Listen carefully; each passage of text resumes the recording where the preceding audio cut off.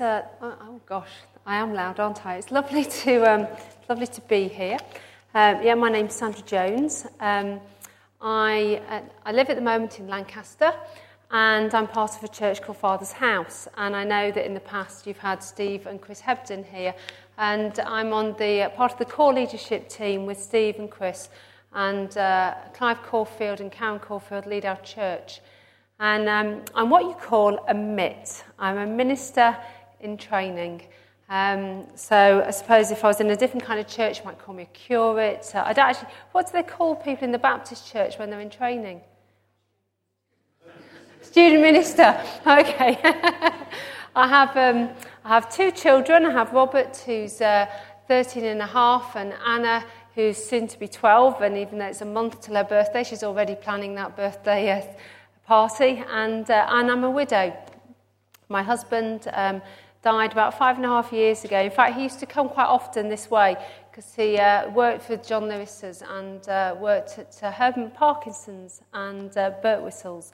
So the driving over was lovely, actually, because it reminded me of a time when Chris had a bone marrow operation and for leukemia, and he was getting a bit better, and I drove him to work. So coming over, it was just lovely. And so thank you for inviting me to come this morning. I'm really excited, actually. I don't know about you, but 2008, everyone's saying it's the year of 2008. It's Hope 08, isn't it, this year? And there's lots of hope in my heart for this year.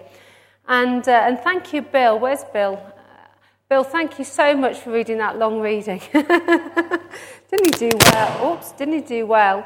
It was a long one, but the reason I wanted him to read that was because I wanted this morning to look at the book of Ruth.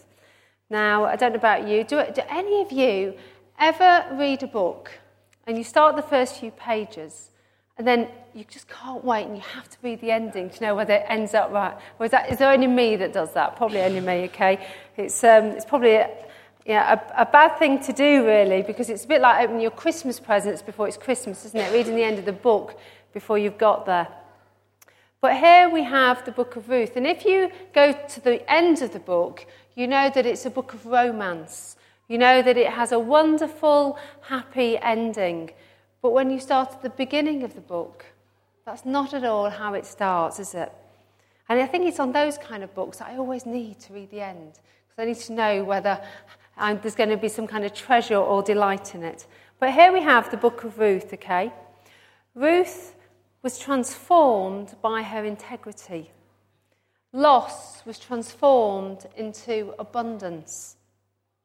She's a wonderful example of faithfulness and love and loyalty, integrity, protection, prosperity, and where her hope is renewed.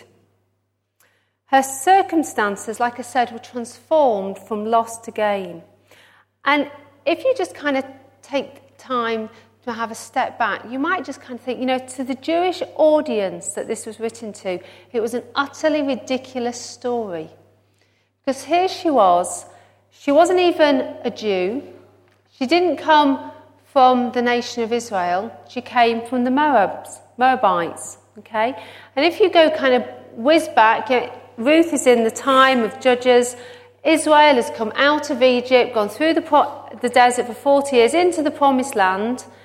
And then there's this time in the Judges where actually they really do kind of lose their way, don't they? And they're completely oppressed from different sides by the Moabites. And yet God chooses to use this woman that when you read the end of the story, you find that she's part of the lineage of Jesus. She's part of our salvation. But here she is. She's a woman with a genuine spiritual character. And she's from a people who, the Moabites, they wouldn't even let the Israelites go through their land on their way out of Egypt. The Israelites had to go around. So there was lots of bad feeling and bad blood between the Israelites and the Moabites. They didn't like one another. And at the beginning, in chapter 1, we found that Amalek, Naomi's husband, for some reason, in his wisdom, there's been a famine in the land in Israel. And remember, a famine is a symbol. There's no water, or there's been some kind of disease of the crops. So therefore, there's a famine in the land. And what he's chosen to do, he's chosen to go to a place, okay, to be among a hostile people. So he's taken his wife, Naomi, and he's taken their 2 sons. And again, it's kind of a bit surprising because their 2 sons, rather than go back to Israel and find wives from the Jewish nation, from Israel, they've taken Moabite wives. And if you kind of remember in Leviticus, in Deuteronomy, it says, don't make a treaty with them, don't let them off in any way, don't marry them, don't give your daughters to their sons, don't take their daughters for your sons. Before you know it, they'll involve you in worshipping their gods, and God would explode you in anger, putting a quick end to you. Don't think I'd like that. Anyway, so here we have, for some reason, this very godly man has allowed his sons to marry these 2 Moabite women. And then we know, as the story goes on, that he dies, and a bit further down the line, they die as well. The sons die. And so we have this story of loss. And we find that there's a woman, Naomi, with 2 daughter-in-laws. You know, it's at this point that you probably think about having a mother-in-law joke. And I have a wonderful mother-in-law. And when I married into the Jones family, I also married into just a love of Reginald Perrin. Do you remember Reginald Perrin? Do you remember what happened when he ever thought of the mother-in-law? There's a huge picture of a hippopotamus came up, wasn't it? And there's this hippopotamus going along the screen, and my mother-in-law will often say, "Hello, it's a hippopotamus here," and she's lovely. And, I have no bad mother-in-law jokes, okay, because I have such a wonderful mother-in-law. So here we have Naomi being a mother-in-law to these 2 Moabite women. And Naomi decides, because she's heard that back in Israel, her God has provided for her people. And so she chooses to go back to the place of provision. And she says to the 2 women, to her 2 daughter-in-laws, you've got to stay here. I've got no more sons. I'm too old to get married again. I can't provide for you. Stay here. And offer her, one of the daughters, she decides to stay. It says in verse 14, they wept again. So if they wept, that must mean they were close. There was a oneness in that family. And she wept and said goodbye. But Ruth, it said, clung to her. So, and Naomi said, look, your sister-in-law is going back to her people, her gods, go back to her. But Ruth replied, don't urge me to leave you or go back from you. Where you go, I go. Where you stay, I will stay. Your people will be my people. Your God, my God.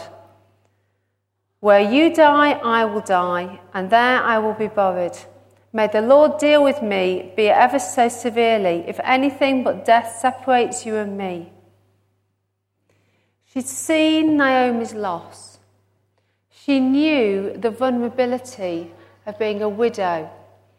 She knew that Naomi would have nobody to provide for her. She knew that in that kind of society that widows were often taken advantage of. They were often very poor because unless you had family to look after you, you had nothing. But still, Ruth decided to be with Naomi. And in it all, Naomi, she had lost her sight of God a little bit. She was a bit bitter.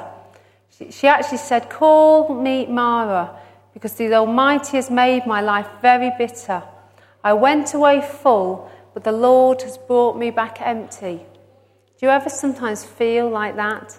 That you've known fullness and then you've known emptiness? And you wonder what it's all about? So anyway, as Bill read, he read in chapter 2 that they went back, and I find it intriguing that here's Ruth, never grown up with a Sunday school like we have upstairs, teaching our young children what it is. Okay, she didn't grow up with that kind of culture of knowing what God was about.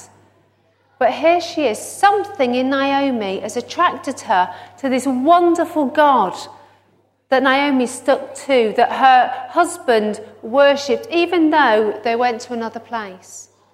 And Ruth she's captured it. She's understood it. And she even knew some of kind of what the teachings would have been.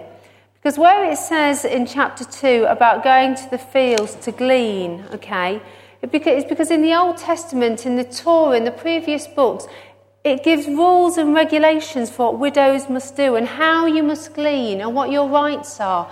And Naomi knew that Ruth knew that she had the rights to go and to glean, to go and provide for them. And so anyway, she said, let me go to the fields and pick up the leftover grain behind anyone whose eyes I find favour. Yeah, that's straight from the book of Leviticus and Deuteronomy. So off she went. She knew how to speak promise into Naomi's life because for the moment, Naomi had lost vision. She didn't know what to do. But here she has a woman of integrity and of love and of youth standing by her side. And so their circumstances were going to change, okay? And don't you just love it how the old and the new weave in? Okay, how here we have, they've not just gone back to anywhere, they've gone back to Bethlehem.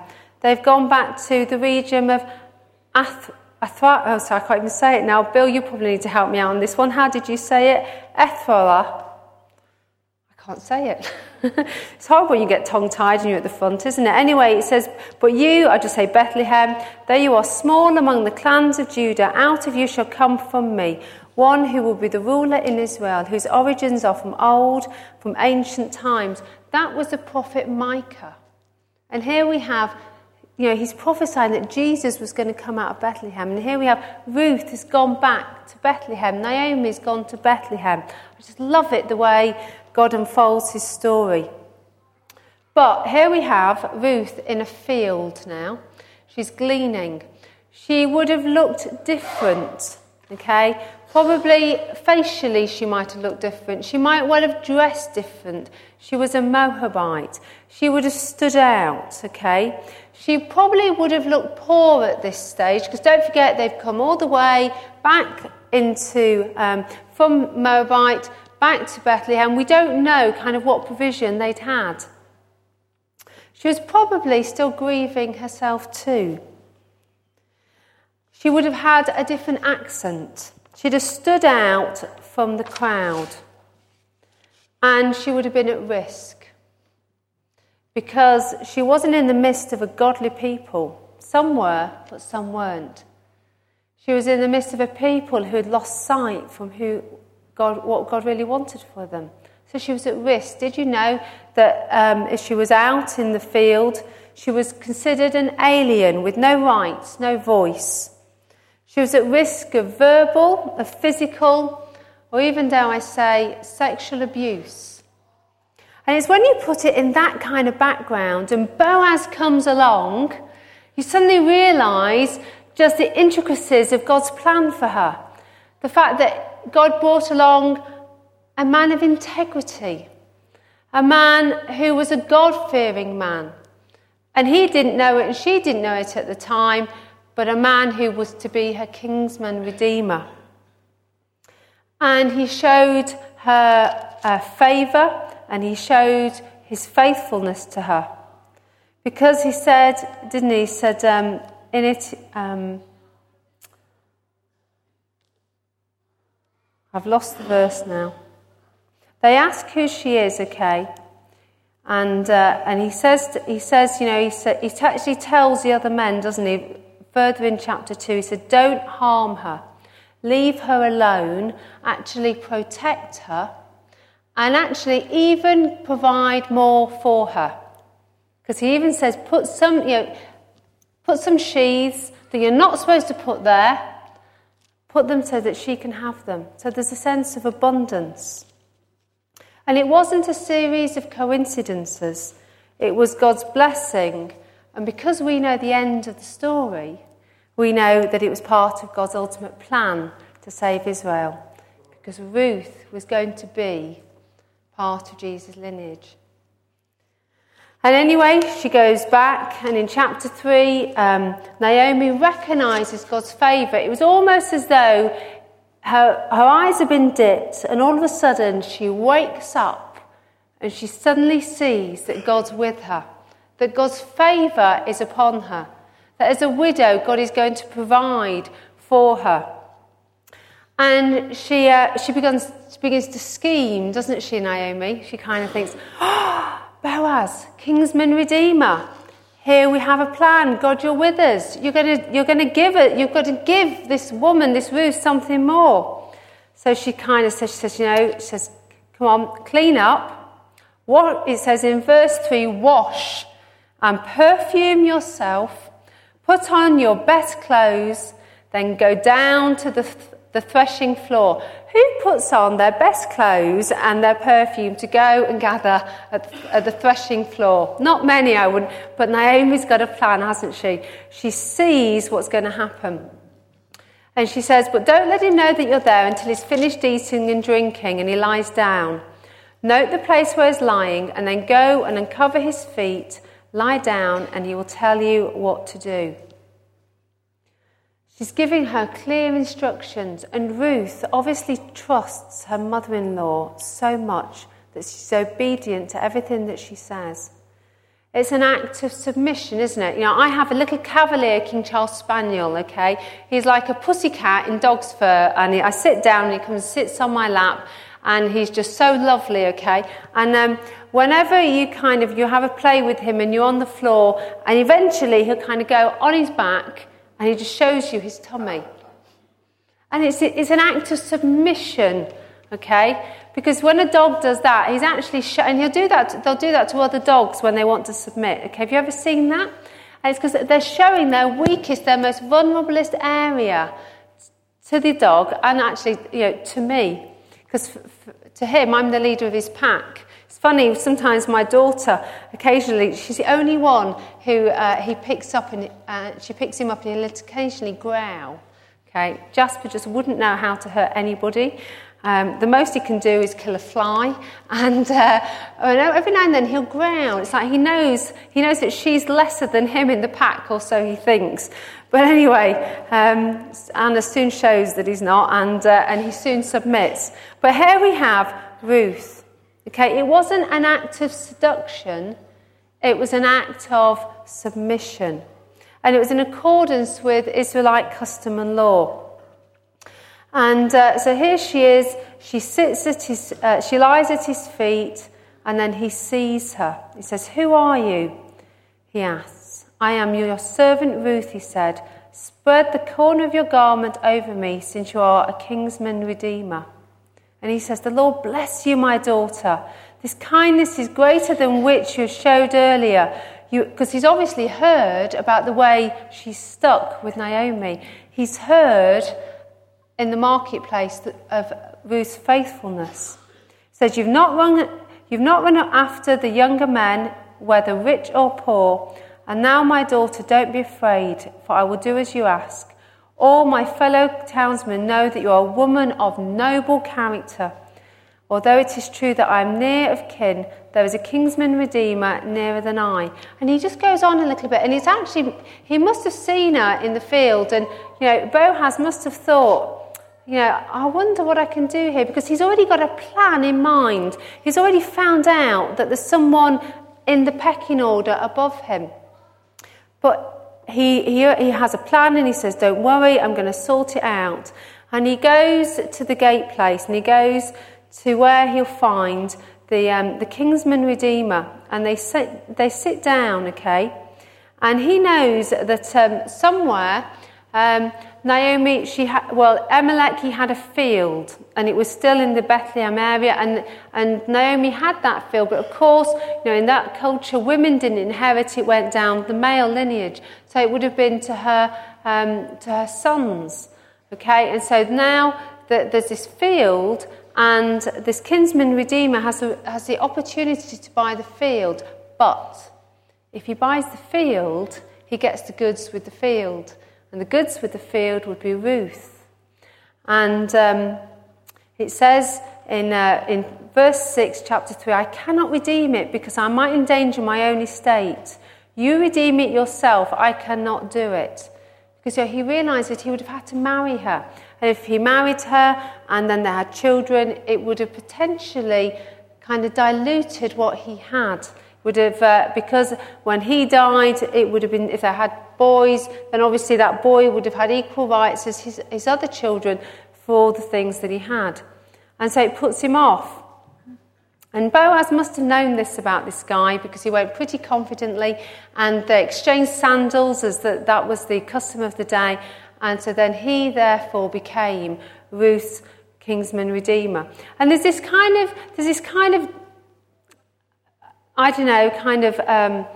thing of the fact that, it seems like it's a business arrangement to begin with, that it's all about provision. But as you read into chapter 3 and into chapter 4, and this is why I love this book, you realise it's a romance. You realise that Boaz has fallen in love with Ruth, and Ruth has fallen in love with him. And it's not a marriage of convenience. And so it says, Boaz took Ruth and she became his wife. He went to her and then the Lord enabled her to conceive and she gave birth to a son. So out of loss there came abundance. Out of death there came life. Isn't that just wonderful? That's the kind of God that God is. And out of this marriage, Boaz, again, if you look in his lineage, he was part of the prostitute at Rahab. Rahab was a prostitute who helped the Israelites come out. She helped them into Jericho, and then when they took Jericho, she was the only one that escaped. And it's just the ridiculousness of God, isn't it? The ridiculousness of him.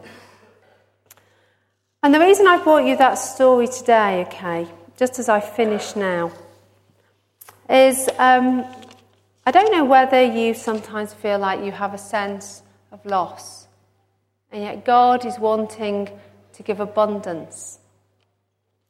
And I said earlier, didn't I, that the year 2008, Hope 08, if you read a lot of and see some of the prophetic things, people are talking about the year of the gate. It means it's a year of going into new things. Part of hope is remembering who God is, the God is that we worship, how powerful he is, and what he's secured for us at the cross. The fact that his plans are to prosper us and not to harm us. That he's called each one of us to love him with all our heart, mind and strength. And I sometimes wonder, why does it say strength in there? And I think it's because sometimes we're weak and we get disillusioned and we forget. And we forget to love him with all our heart and all our mind. And so sometimes the only thing left is our strength, it's our choice, it's our decision. And God is compassionate and he wants to refresh. He wants to bring from loss into abundance. And he always says, doesn't he, come to me all who are weary and heavy laden. In John 7, if anyone is thirsty, let him come to me and drink. Whoever believes in me, as the scripture says, streams of living water will flow from within. It speaks of the future being filled continually with his Holy Spirit. The fact that we need water every day. We cannot exist without drinking water. I think the most is 3 days maybe, isn't it? And then the body just gives up. Every cell in our body needs water. And again, you've just got the imagery of the Bible where the Holy Spirit is often shown as it's water, isn't it? And Jesus said, I give that kind of water. And if he gives it, that must mean it must come from the Father. Because Jesus only did whatever he saw the Father doing. And part of something that I've been that's really impacted me in 2007 is to remember the Lord's Prayer where it says, on earth as it is in heaven. On earth as it is in heaven. That where where there's loss, there's abundance. In heaven, there is no loss. There's just total abundance. In Revelation 21, it says, "Come to me. It is done. I am the Alpha, the Omega, the beginning and the end. To him who is thirsty, I will give him drink without cost from the spring of the water of life. He who overcomes will inherit this, and I will be his God, and he will be my son." You know, at the beginning of time, God created the world. In the Garden of Eden, there were 4 rivers. There was an abundance of water. Then we have Jesus came, and he came and said, "I am. Come to me, and I will give you rivers of everlasting, of living water. You'll never be thirsty again." And then we have in Revelation the fact that one day, because that's the end of the book, one day we know that God's going to complete it. And I know that as a church, you're in this time at the moment, aren't you? You haven't got a leader at the moment. You've not had a minister for a while.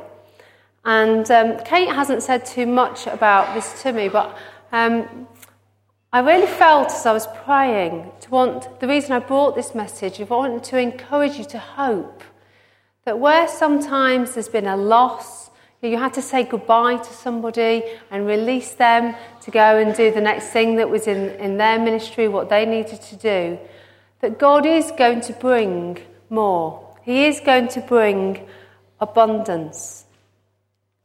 And God's Holy Spirit is here to refresh you at the beginning of 2008 for whatever God's going to do here at Lumb Baptist Church this year. Because it says this in 1 Corinthians.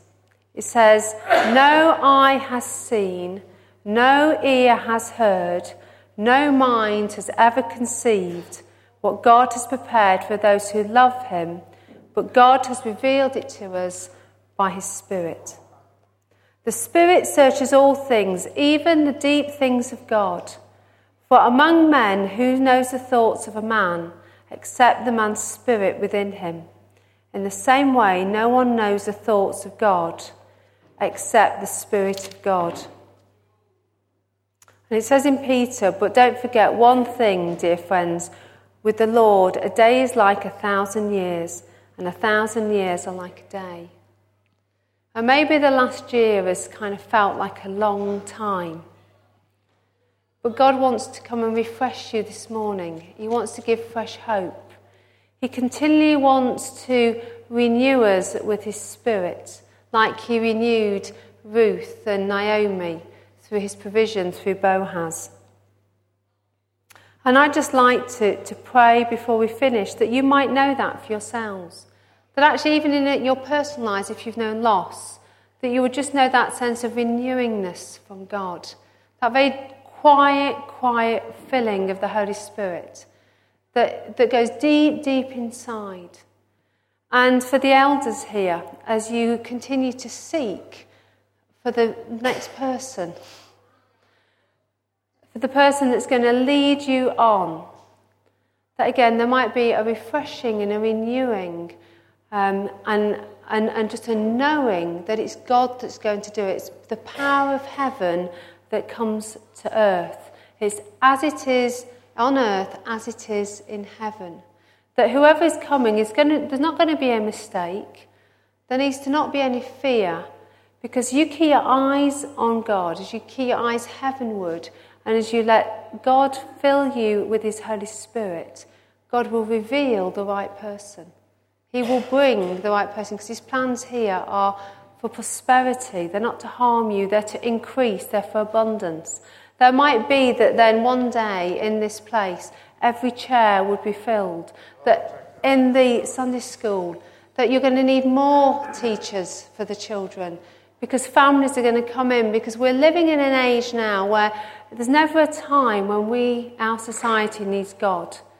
People are looking for answers, and they need to know that life doesn't stop here, but it goes on for eternity, doesn't it? So can I just pray? Is that okay, Kate? Just close your eyes. And if you want to, if you feel comfortable to, but you don't need to, you know, at Christmas time when you have a present, you put your hands out. And if you want to just put your hands, however you want to do it, just feel free. But the main thing I want you to do is to say, God, come and fill this morning. Father, I just pray that in this place that you might come and renew hope, Lord God. Father, it says in Proverbs, hope deferred makes the heart grow sick. Father, I pray that you might come and instill in this church fresh hope, both corporately and individually in people, Lord God. Father, thank you that you stepped into this world, Emmanuel, God with us, and that Jesus demonstrated to us how we are to be in and how we are to be a blessing to those that are outside these four walls.